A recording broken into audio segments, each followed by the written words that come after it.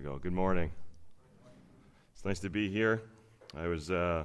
Someone commented in the back as I was studying, how can you study with all this noise? I said, I have 5 children, a wife, a dog, a guinea pig, and a bunch of fish. Don't worry, I can tune you guys out, no problem.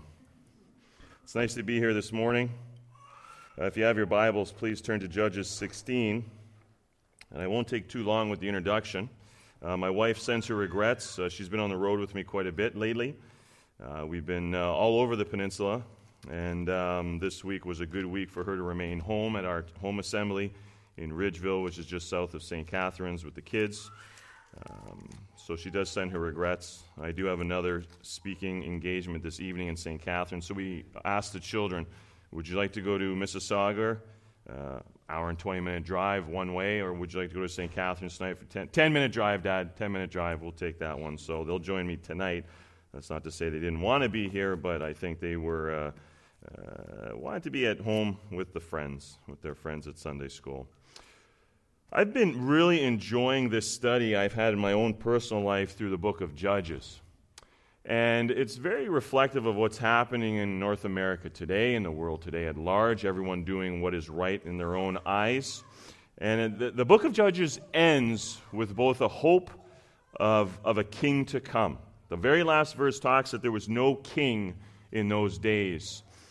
And there was really a vacuum of godly leadership. There was no godly leadership at times, decades even.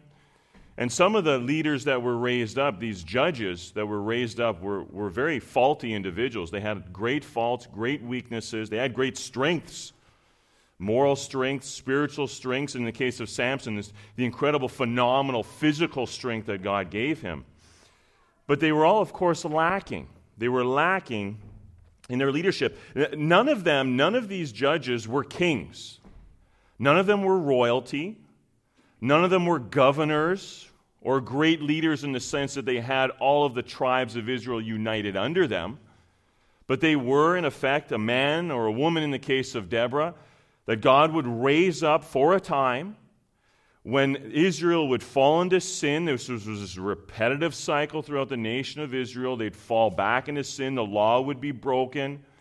And war would be a judgment upon them. You can see that in Judges chapter 2, that originally when they conquered the promised land, God went before them and prepared their enemies for defeat. And Israel would come in under the leadership of Joshua, an incredible general. And he would come in, and it was beautiful. If you ever study war, and you study the way they conquered Canaan, they came in and divided the country in half so that the north tribes and the southern tribes in those cities couldn't rally together against Israel, who was not a warring nation. And we see God's hand there providing for them victory over their enemies. But they failed to drive out all of the enemies of God. All of the enemies of Israel. They allowed provision for those who were in the land of Canaan to remain behind. And they gained a foothold in the nation. And they would plague Israel for decades and decades and decades because they did not listen to that commandment of the Lord, drive them all out. And God's punishment was, as of course they were influenced by those few remaining pockets of Canaanites, they were influenced to have pagan gods and worship pagan gods and worship the Baals and the Asherites. And God would bring war as a judgment upon them. And of course, in response, what they would do is they would repent. They would see the suffering that they would have because of their disobedience to the Lord. They recognized the sin in their life. They see the consequence of it, the punishment of it was war from these neighboring nations, whom they allowed to flourish amongst them in their midst. And then they would cry out to God, forgive us. And then God would raise up a deliverer. And this deliverer would be recognized as a judge of Israel. And he would lead the nations in military campaigns against those remaining pockets of Canaanites in order to drive them away and again return Israel to a position of prosperity and peace for a short period of time. There was no everlasting peace. Everlasting peace is only found in Christ. And in this time, it pictures for us the need for a God-man, a unique individual to come in to give us true everlasting peace. The judges couldn't do that. They could offer for a short period of time physical peace.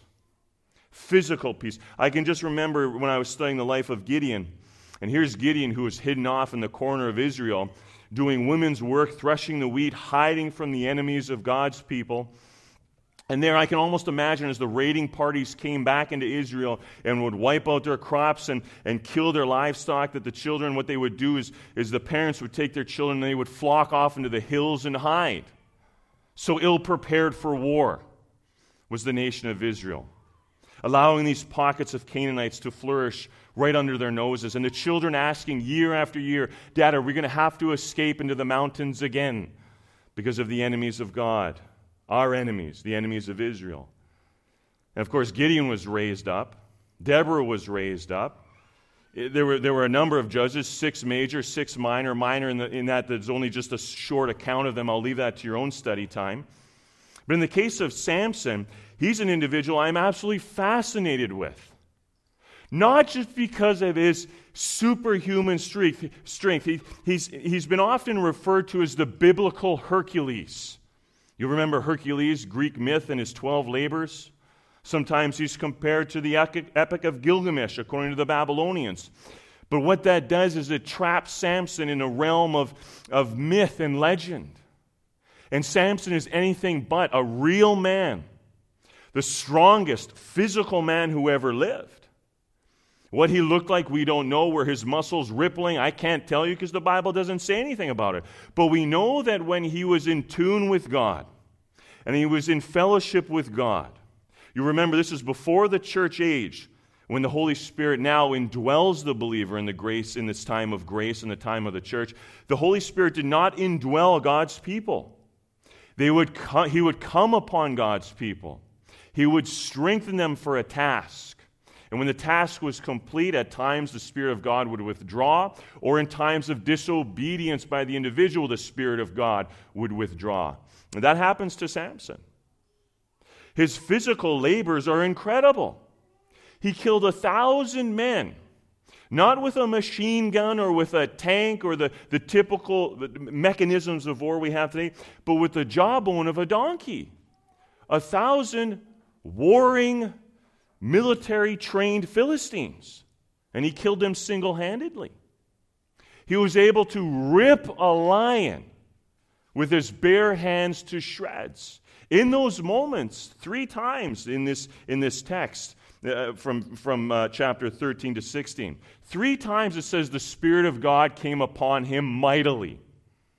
When he killed 1,000 Philistines, when he ripped that lion apart, and so on. And it's hinted at a 4th time in his last great labor, his last great physical moment where he pushes the columns apart and destroys the Philistine nations, drives that almost fatal blow to them. It's mentioned there that his hair began to grow. It's a very subtle reminder of God's grace. It's a very encouraging verse in the Bible. But in this case, there is no mention of the Spirit of God coming upon him in chapter 16.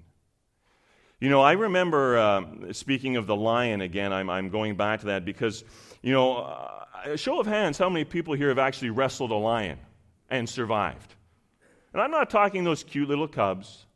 Last year at the zoo, we have our family membership at the zoo at Safari Niagara down in Stevensville, and they had these 4 beautiful white African lion cubs, beautiful, precious little animals, and you could hold them, you could pet them, you could hear them purr, not like a house cat. It would rumble in your hands. Now, a year later, I would not want to hold that animal because they are full grown. They are majestic beasts. Their paws are the size of my head. And I remember one time standing in front of the cage, and I'm thinking just how incredible Samson, how phenomenal his strength was to protect his parents as they're attacked by a lion and to be able to rip this lion apart. Not a mature, grown, physical lion, not a cub. As I sat there and made my way through the children, because I'm that kind of guy, as we're all looking at the lion, I kind of wait for the kids to move, and the kids don't move, and I kind of just inch my way through, and I'll say, hey, how'd that really big guy get into the front? And the kids are behind me. And I'm looking at this lion who's running at the cage, and he opens his mouth, he roars, and it pushed me back. Kids are crying. They're crying beside me, and I'm looking at this lion. The spit hits me in the face. I can feel the heat of his breath. I can smell the dead, decaying carcass or whatever it is in his teeth. And I thought for a moment, Samson wrestled one of these beasts and killed it. That's incredible, the things he was able to do, physically speaking, because the Spirit of God was upon him mightily. When we talk about the destruction of the 1,000 Philistines here with the jawbone of a donkey in chapter 15, we now come to 16, which is our text this morning, just 3 verses. 20 years have passed. 20 years have passed, and the Bible is absolutely silent on any of Samson's accomplishments, any of his defeats. Nothing is mentioned. We can speculate that he had some great success. Maybe in that 20 years he started to become very self-sufficient. Maybe he began to take his gift from God for granted. See, each of us are given gifts by God. When you become a believer in Christ and you trust in Christ, and you seek forgiveness and redemption in Him and Him alone on Calvary's tree, the wonderful news is we are saved, we are grafted onto the vine, our name is written in the Lamb's Book of Life, all these wonderful truths and blessings that for us, eternity with the Lord is secure because we are in Christ, according to Ephesians 2, in the heavenly places. It cannot be taken away, it cannot be lost, it cannot be robbed from us. And when that happens, God gifts you. He gives you the gift of hospitality, of preaching, of prayer, of all these different gifts. The fruit of the Spirit begins to be developed in you. All 9 of them, not just selective ones, but all 9 of them are being developed in you. One singular fruit are being developed in you. And that's the incredible thing about the gospel. We're completely changed. Our identity is no longer in ourselves, but in Christ. But we run a real danger, as Samson did, of becoming very secure in ourselves, becoming self-sufficient, self-reliant. And the moment we do that, once we take our eyes off of Christ, off of the Spirit of God who empowers us to do great things for the kingdom of God, no matter what they are, we begin to sink like the Apostle Peter did. He took his eyes off of the Lord and began to be concerned with the waves about, and he began to sink. That's what happens to us. That's what happens to Samson. Samson had a fatal flaw. He had a weakness in his life, and it seems as though it's not until the end of his life that he finally recognizes this blind spot that he had in his ministry, in his person, in who he is. He had a wandering eye. You know, I can just imagine, way back, and we'll get to the text in just a brief moment here, but I wanted to give this little introduction, this little bit of background, that in Judges 13, Manoah, the father of Samson, and his wife, I won't try to pronounce the name. The name is not recorded in the Scriptures, but according to the Talmud, it means the shadow falls upon me. That's what his mother's name means. The shadow falls upon me. And Manoah means rest, which is, I would assume that was Israel's longing, was to finally have rest from their enemies. And Shimshon, which is the Hebrew name for Samson, means little son. And the hope that they had in him is the rising of the sun.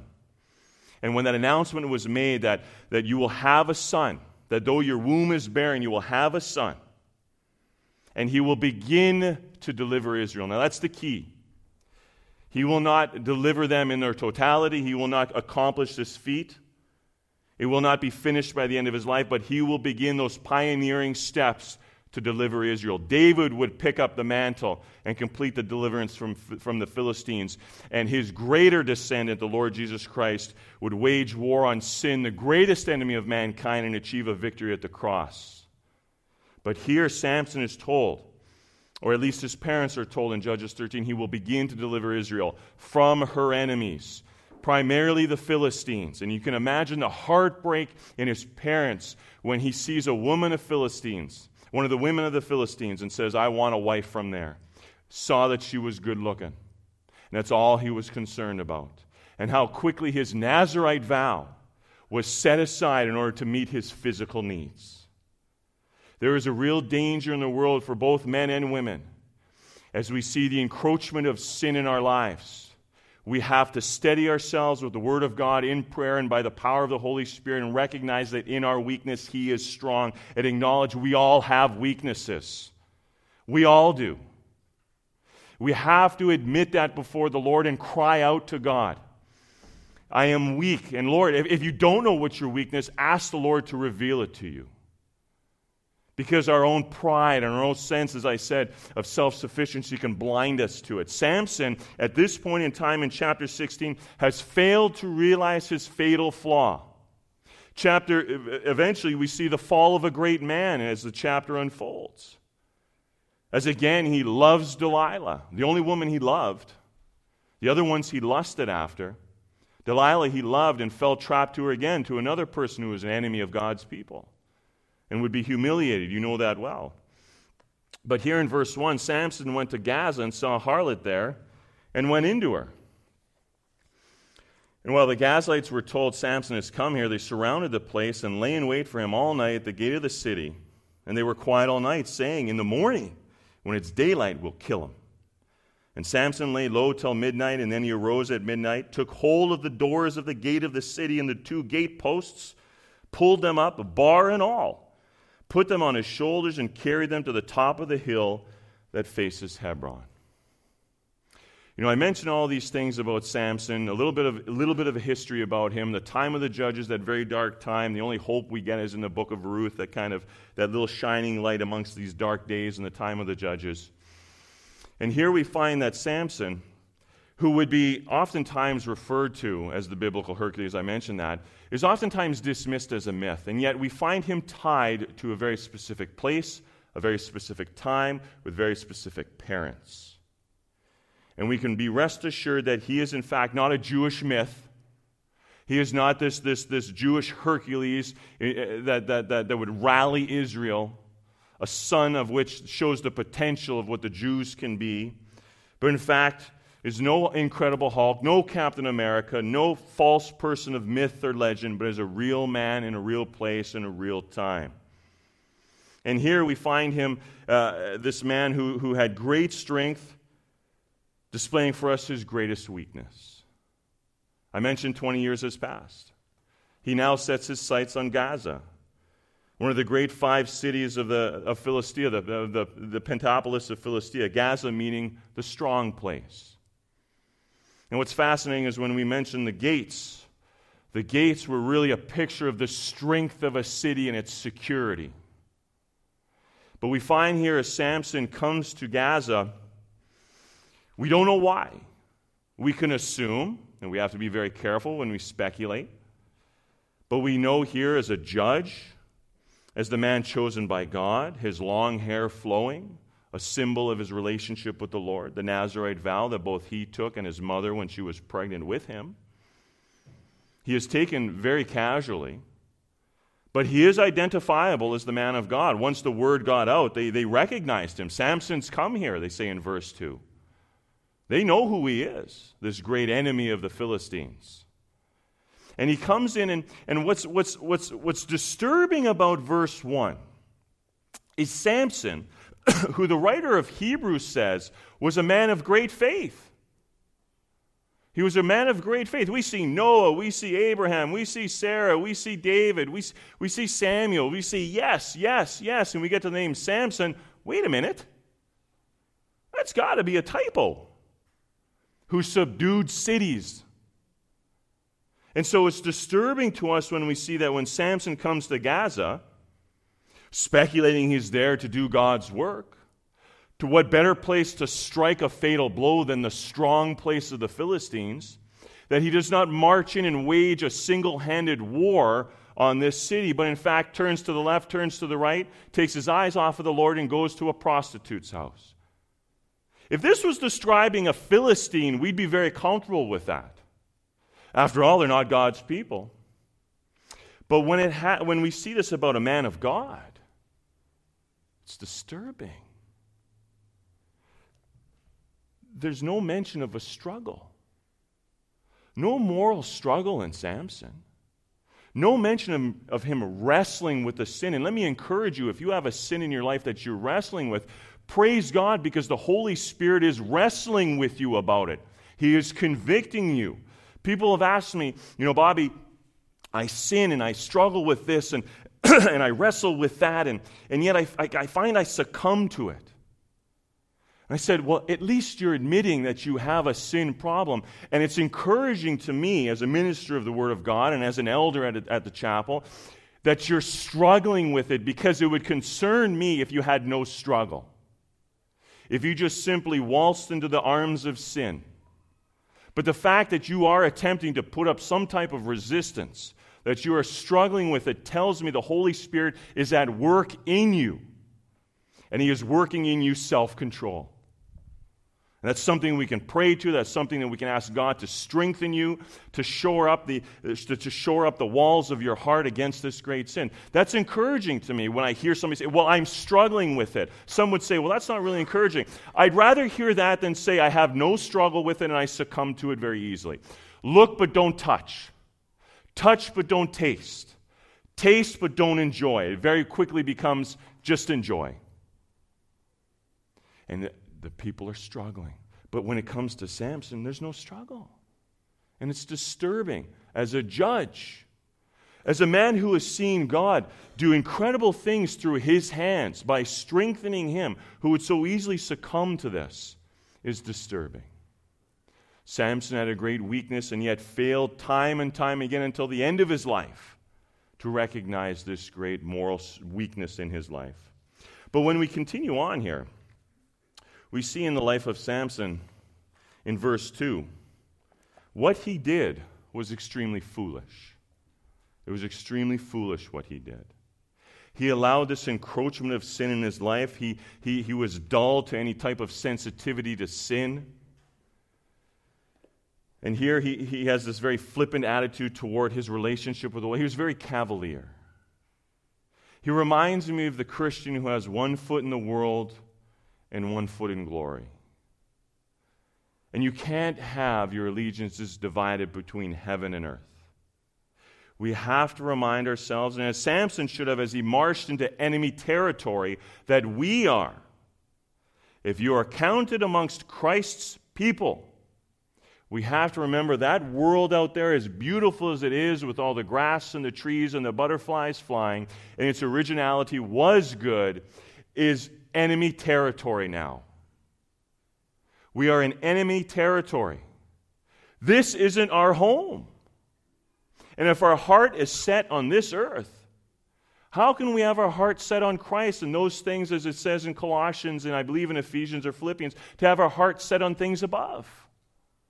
If we are so focused, so singularly focused on the world Monday to Saturday, and we show up to chapel on Sunday and we feel good about ourselves, and we take of the communion and the cup, and we listen to the preacher and he makes a couple of good anecdotes, he has a nice little story, and you know what, maybe I'll read a little bit about Samson. I know lots about him. He had a great hairdo, and because of his hairdo he was really strong. And we go back out into the world and there's no difference in us.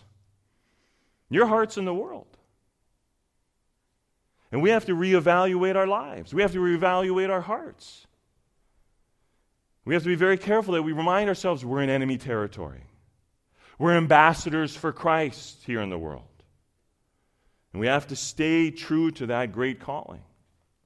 That great calling of upwardness, of being, that upward calling of Christ-likeness. Well, as I said, 20 years has passed here, and he has fell to success. He's had success. That success has bred pride. That pride has bred self-sufficiency. That has given into self-indulgence. And now we find Samson trapped in spiritual indifference. That's a very real danger today. We just allow a little sin in our lives. Just a little. Just a touch. Just a taste. I'm going to watch that television program. Some people say, Bobby, you're 41, but sometimes you preach like you're 95. But I want to be very serious. Because I'm only 41 years old, but I have seen the world change dramatically in the age of the internet. Many things for good, many things for evil. Evil. And I remember TV shows like Andy Griffith. Good, strong family values. I even remember it in syndication, watching it in black and white, could still sing the theme song. I love that show. Strong fatherly figure, a son who was obedient, who sometimes got into trouble, and the father disciplined him because he loved him, and a grandma who was there, and so on. The town was a community, and they loved God. And now you find none of that. And we just allow a little bit of that to filter in on our televisions and our computers and our phones, and our children are exposed to it, and then they become very dull to sin. Our sensitivity to sin is diminished. It becomes very dull, and all of a sudden we're so engrossed in sin, we've lost what the concept of personal holiness. We've lost it, and our testimony is absolutely tarnished. That was David's great sin. His great sin, yes, with Bathsheba. David was a murderer. He was an adulterer and all these types of things. But his great sin was giving opportunity to God's enemies to blaspheme God. David was God's man. And yet he gave into all this sin, and it gave opportunity for God's enemies to say, this is God's man? We have to be so careful, remind ourselves our testimony, our witness are precious things in a fallen world. Samson lost sight of that. As they knew where he was, they knew that he was in the room in the house of a prostitute. This is God's man. What type of witness is this? Well, we see here that in verse 2, and we have to be very aware of that in verse 1, that we are in enemy territory. We have to be sensitive to sin. In verse 2, we remind ourselves what he did was and I use this word, it is a biblical word. I believe it's in Proverbs. If my 8-year-old son was sitting there, Dad, you can't say that. What he did was stupid. Dad, you can't say that word. But it was stupid. It was foolish. He positioned himself in a place where he was extremely vulnerable to the enemies of God and an attack by them. We have to be very aware of where we are, what we're doing, what we're saying, how we say it. We have to be on guard and not give the enemy not even an inch of a foothold in our lives. And if he does encroach in our lives, to take an opportunity to pray to God, get him out of here. Get behind me, Satan, in the name of Christ. Oh, and he will retreat. I believe it was Spurgeon that said during one of his very famous Christmas messages that just at the name of Jesus, just at his name, the devil runs terrified and scared and goes into hiding. Just at that name. But what he did here was foolish. Here he is in a prostitute's house. We, again, only speculating if he is there to do the work of God. We can't be sure. We can possibly come to that conclusion because he is in Gaza, which is the great strong city of the Philistines. And there is distracted by the lust of the eyes, the lust of the flesh, the lust of the eyes, and the pride of life. He is drawn away into a prostitute's house. And there the Gazites said, Samson's come here. And they surrounded the place. They were now ready for him. Were the Philistines ready in that great battle where he killed 1,000 of them? We can't be sure if they were on guard and ready for his attack. Was the lion ready for a human, for a man, to rip it apart? Probably not. But now the Gazites, they're ready. We've got them right in our crosshairs. This man who killed 1,000 of our kin, this man who is God's chosen person to destroy our nation, our great 5 cities. And so they lay in wait. And Samson is there vulnerable. And what wakes him up in the night, we cannot be sure. There's no mention in verse 3 of anyone waking him, of the Lord waking him, of the prostitute waking him. We don't know what wakes him, but in the middle of the night, he arose at midnight. And what's amazing is as he leaves this house with his enemies surrounding him, he makes his way to the city gate. And in those days, they would close the city gate, and any of us who are students of the Bible know that they closed the city gates to keep the enemies, to keep any predators outside of the town. There had been a watch set. These men were ready, whether they fell asleep or not. Their plan was to attack him at daylight when he was possibly exhausted from a night of expending himself. We can't be sure, but they were waiting until daylight, that first crack of light, that little sun, S-U-N, that little sun, who was supposed to give hope to Israel when when the daylight first beckons over the horizon, we're going to destroy Samson. We're going to enact vengeance upon God's man of Israel. And Samson, we don't know what wakes him. Could have been the Lord, possibly. The Bible, the text doesn't say. Could have been a rustling. Could have been the men outside. Something stirred Samson to wake, and he awoke at midnight. And he quietly leaves and comes to the city gates that are now locked in order to keep enemies out. And in this case, keep Samson in. And what he does here, again, is this absolute phenomenal strength that God has blessed him with. And he grabs the city gates. And it's only one verse that describes it. But oh, how it describes it in the Hebrew. It's as though you're reading a comic book, and I don't want to compare Samson to a comic book character, which is mythological, but it's as though the comic book is just, if you've ever read a comic book, it's just the scene, just these big words right across the page, 2 pages covered up, Samson pulling out the gate. And the emphasis is the strength in which he has as he pulls the gate out, right out of the ground, right out of the wall, and begins to step out of the city. And I can just imagine as they heard the city gates, which are a symbol of the strength of the city, falling to the strong man of God, how they looked and were just absolutely floored by what was happening before that. How do you respond to that? To see this man, and I'm not talking one of these little wagon gates that you have in your yard. Oh, my son could rip one of those apart, no problem. I'm talking something that weighed a ton. And he rips it out of the ground, puts it on his shoulders, and begins to take a stroll toward Hebron. How do you respond to that? They're absolutely dumbfounded. What chance do we have against this man? Maybe they only heard about the battles against the Philistines. They heard the rumors on the wind that he's able to kill adult lions. They never actually physically saw him.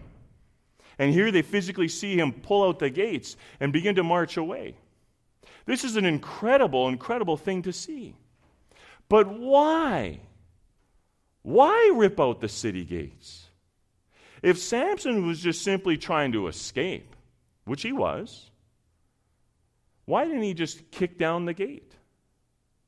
Why didn't he just remove? If this was just an escape plan, if this was just a story of him escaping Gaza, why mention the gates being ripped out of the walls, ripped out of the ground, bar and all, placing him on his shoulders, making his way toward Hebron? Because that's what it says toward the end of the verse, and carried them to the top of the hill that faces Hebron. Why mention all these things? The writer is being very deliberate to tell us what Samson is doing, but why is he doing it? At the beginning of Samson's ministry, he is told that, well, at least his parents are told, who no doubt would have told Samson at some point in his life, you will begin to deliver Israel. There is a judgment coming on the enemies of God. There is a time where the Philistines will be destroyed because they are at war with God and God's people. And so there is a judgment to come. But you'll remember that the Israelites were defeated. The Philistines, marauders, they would attack constantly, year after year, take away the greatest of their assets, their crops, their livestock. They were essentially a victorious nation living in defeat in the Promised Land. And so when Samson picks up the gates, not only is there, we'll say for lack of a better phrase, awe factor in his enemies, as they really don't know what to do with this man who was able to rip out a ton of metal, twisted metal right out of the ground, wood and everything that combined to make the gate, and begin to walk off. But it was a judgment. It was a warning of the impending judgment on the Philistines.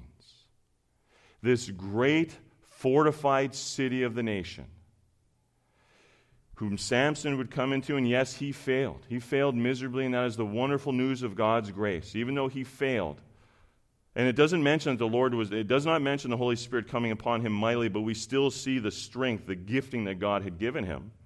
He was able to escape this sinful situation.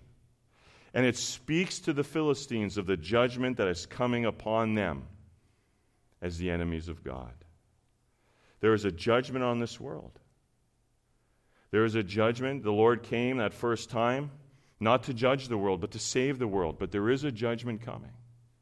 When the Lord returns, it says he shall return and his feet shall land on the Mount of Olives. And the very Mount of Olives, that mountain will crack under the weight of his authority. And the world is under judgment because it is at war with God. It has rejected God. It spits in the face of God. It blasphemes the name of God. It wants nothing to do with God. It is so consumed with its sense of self-sufficiency and awe and of itself. And God says there is a judgment coming. There is a day that is yet to come at the end of the age of grace, at the end of the church age, where there will eventually be a judgment.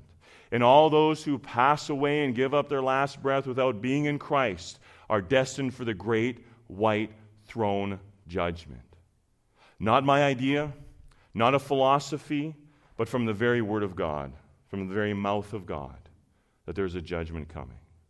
But it also served a second purpose. As Samson lifted up these gates and made his way, why mention Hebron? There are some say that Samson just lifted the gates, stepped out a few steps, and dropped the gates and ran home, tail between his legs. That's not what the text means. The text literally means that he took it up to the top of the hill that faces Hebron. And where's Hebron? Right smack in the middle of the heart of Judah. Right in the middle of God's people's country. And there on the mountain, this great city gate, which is a symbol of the strong city. Remember Gaza, the strong city. The symbol of its strength, ripped from its foundations. As easily as I could take a lollipop from a baby. Any babies here with lollipops? No? As easily as I could do that, he rips out these gates and carries them to a hill that faces Hebron and leaves them there. Not only as a reminder that there is judgment to come to God's people, despite the unfaithfulness of God's people, God's judgment is of himself. It is not based on the faithfulness of God's people. It is a promise that he has made that he will judge the nations. But also as an encouragement to Israel. It's an encouragement to us today that the enemies of God shall never prevail.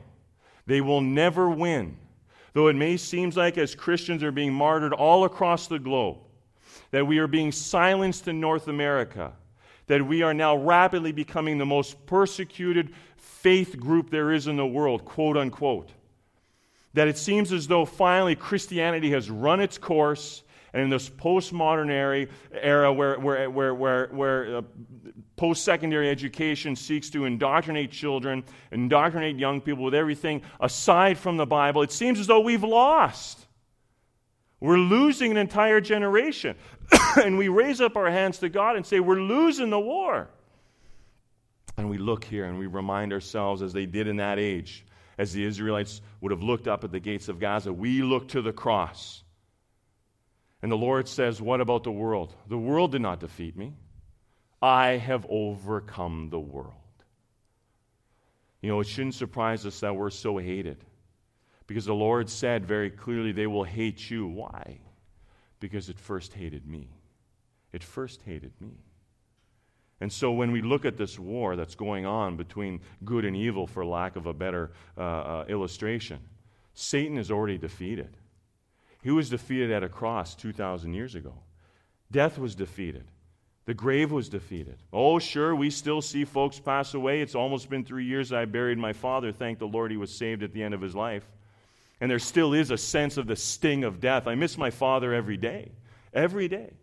I miss my grandparents every day. I miss friends that have passed away, some in Christ, some outside of Christ. And so there still is that sting, but the finality of it is not there. I know I will see my father again. I know that I will see my grandparents again. I know I will see my friends again who have trusted in the Lord. And in that way, the sting has been taken away. There will be a great reunion as we look upon the face of the Lamb, as we're all gathered together. And yes, there is judgment, but there is encouragement that the enemies of God have been defeated forever, eternally. Satan is a defeated foe, though he tries to continue to wage these little skirmishes on the fringes and on the borders of Christianity. He cannot win because Christ has overcome the world. And that's the great news of the gospel. That as lacking as Samson was, as fatal as his blind spots were, we have a judge, we have a king, we have a ruler, a prophet, the Son of God, who never fails, who never had a blind spot. He was the one who was without sin. The one who was so sensitive to sin. Imagine that, without sin. In him there was no sin, the Bible says. The sinless sin bearer, Isaiah tells us.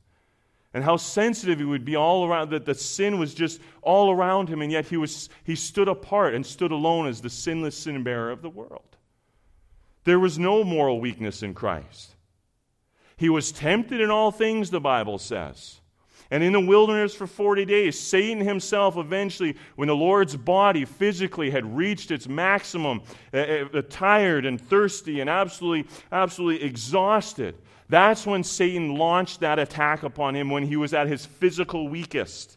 And even when Christ was at his physical weakest, he was 1,000 times and infinity more stronger than Samson ever was when it came to those attacks. Samson walked into Gaza and he fell to sin. And Satan came and attacked Christ at his physical weakest. And the Lord Jesus Christ never succumbed to sin. That's our judge. That's our king.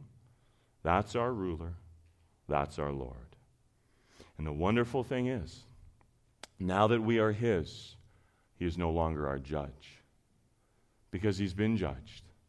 He's been judged at the cross on our behalf. He stood in the gap of sinners. There he took our place. There he died. There he suffered. He suffered alone. You think about that for a moment. In the eternal realm of the triune Godhead. Never alone. Always in perfect fellowship with the Spirit of God and the Father. And there he was alone. Why? Because our sin was upon him. And how wonderful it is to know that he is alive today and is no longer our judge, but is solely our king. He is our Savior, our Redeemer, and in him there is no weakness. Now, as we wrap up, you can't leave Samson here, because we know what the next few verses holds for him. We know that he will succumb yet again to Delilah and the temptation of revealing his secret. And of course, the secret is there was no strength in his hair. Even the most pagan of individuals knows the story. Well, his strength was in his hair. It was never in his hair. It was a symbol of his relationship with the Lord. It was a picture. It was a physical, outward manifestation of an inward truth that he was a Nazirite consecrated for the work of God. And he took that relationship so casually, so flippantly, that he reveals it. His head is shaved. And in that moment, because of how flippant he was in his vow as a Nazirite, finally, the long-suffering nature of God we see comes to a very brief hold as his spirit departs from Samson and he becomes incredibly weak. He is able to be bound up. He is brought in before the Philistines, the very ones whom he killed 1,000 of their warriors, the one whom he ripped out their city gates, the one who seemed almost flippant in the way he killed people and executed people on behalf of God. And now his eyes are plucked out, he is blinded, he is pathetic, he is weak, he is led around by a little boy, a little lad. And there he is brought out every once in a while as they're all gathered together to perform these little tricks as a little circus clown before the Philistines.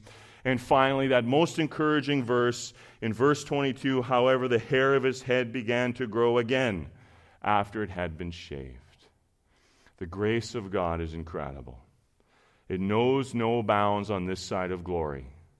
Even on your deathbed, if you repent and you trust in Christ, you will be saved. It's that name, Jesus, the name given amongst men under heaven, on the earth, and under the earth, by which we must be saved.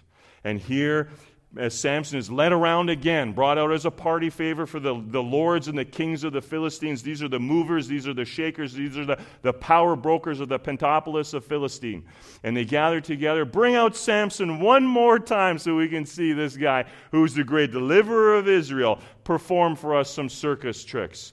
And the little lad leads him out, and he prays one last time as he asks the boy, put my hands upon the columns, and you know it well. In that last prayer, he finally recognizes his own sinfulness. And in this prayer, though it's not direct, the heart of it is he repents. and says, Lord, one last time, strengthen me. And he puts his hands on the column. He pushes with all of that God-given strength that he has, supernatural, phenomenal, fantastical strength, and he pushes those columns. And in that last moment, as he recognizes his own sinfulness, repents, God strengthens him, and he says, I shall die with them. As he sacrifices himself, he deals a fatal blow to the nation of the Philistines. Because in that moment, he killed more influential people, the lords of the Philistines, the kings of the Philistines, and he destroys more of them, more of their infrastructure in that moment than he did his entire ministry. And here, finally, at the end of his life, he finally lives up to that which was promised at the beginning, before he was even born. Here, he begins to deliver Israel. As fatal as Samson's flaws were, it reminds us again at the end of the chapter, and I began with this, that in that day there was no king in Israel. But we have a king. We have a king. And there's no weakness in him. No weakness in Christ. Our loving Father, we thank you for this time again around your word, and we give you thanks again that we can look into the lives of your people so many years ago, and not only to glean truths from them, from their strengths, and to really just have a moment to celebrate their victories in Christ and in you, Lord, but to also learn from their weaknesses. Father, help us to examine our hearts, to recognize those areas of our lives where we are weak, and to look to you to strengthen us, to shore up the borders of our hearts. As we see the encroachment of sin in all of our lives here in the church, Lord, help us, Father. We pray that you would strengthen us to recognize these things, to repent of these things, to turn away from these things, whatever form they would take, and that we would look to you again to strengthen us. Father, we thank you for the life of Samson, a man who is considered and is described as a man of great faith. And in those moments, we see how far he fell, the mistakes that he made. It seemed as though he never even struggled with sin. And Lord, we would pray that we would have a struggle when there's sin in our lives, that the Holy Spirit would prick our hearts and we would be sensitive to that. And that we would repent, that we would turn away. But we thank you in the life of Samson, we see again the extent of your grace. Here's a man who frolicked with the enemies, who took upon himself just this lust of the eyes and the pride of life and the lust of the flesh, and yet you could do incredible things through even this man, the strongest man who ever lived, and yet was so morally weak. What hope that gives us, Lord. We thank you for that. We thank you for your grace, and that your grace is sufficient. So, Lord, we give you all the praise and glory. We thank you again for the name of Christ, the person of Christ, your beloved Son. In his name we pray. We pray for traveling mercies this afternoon. Whatever we may be doing would be honoring to you. Giving you thanks in his name. Amen.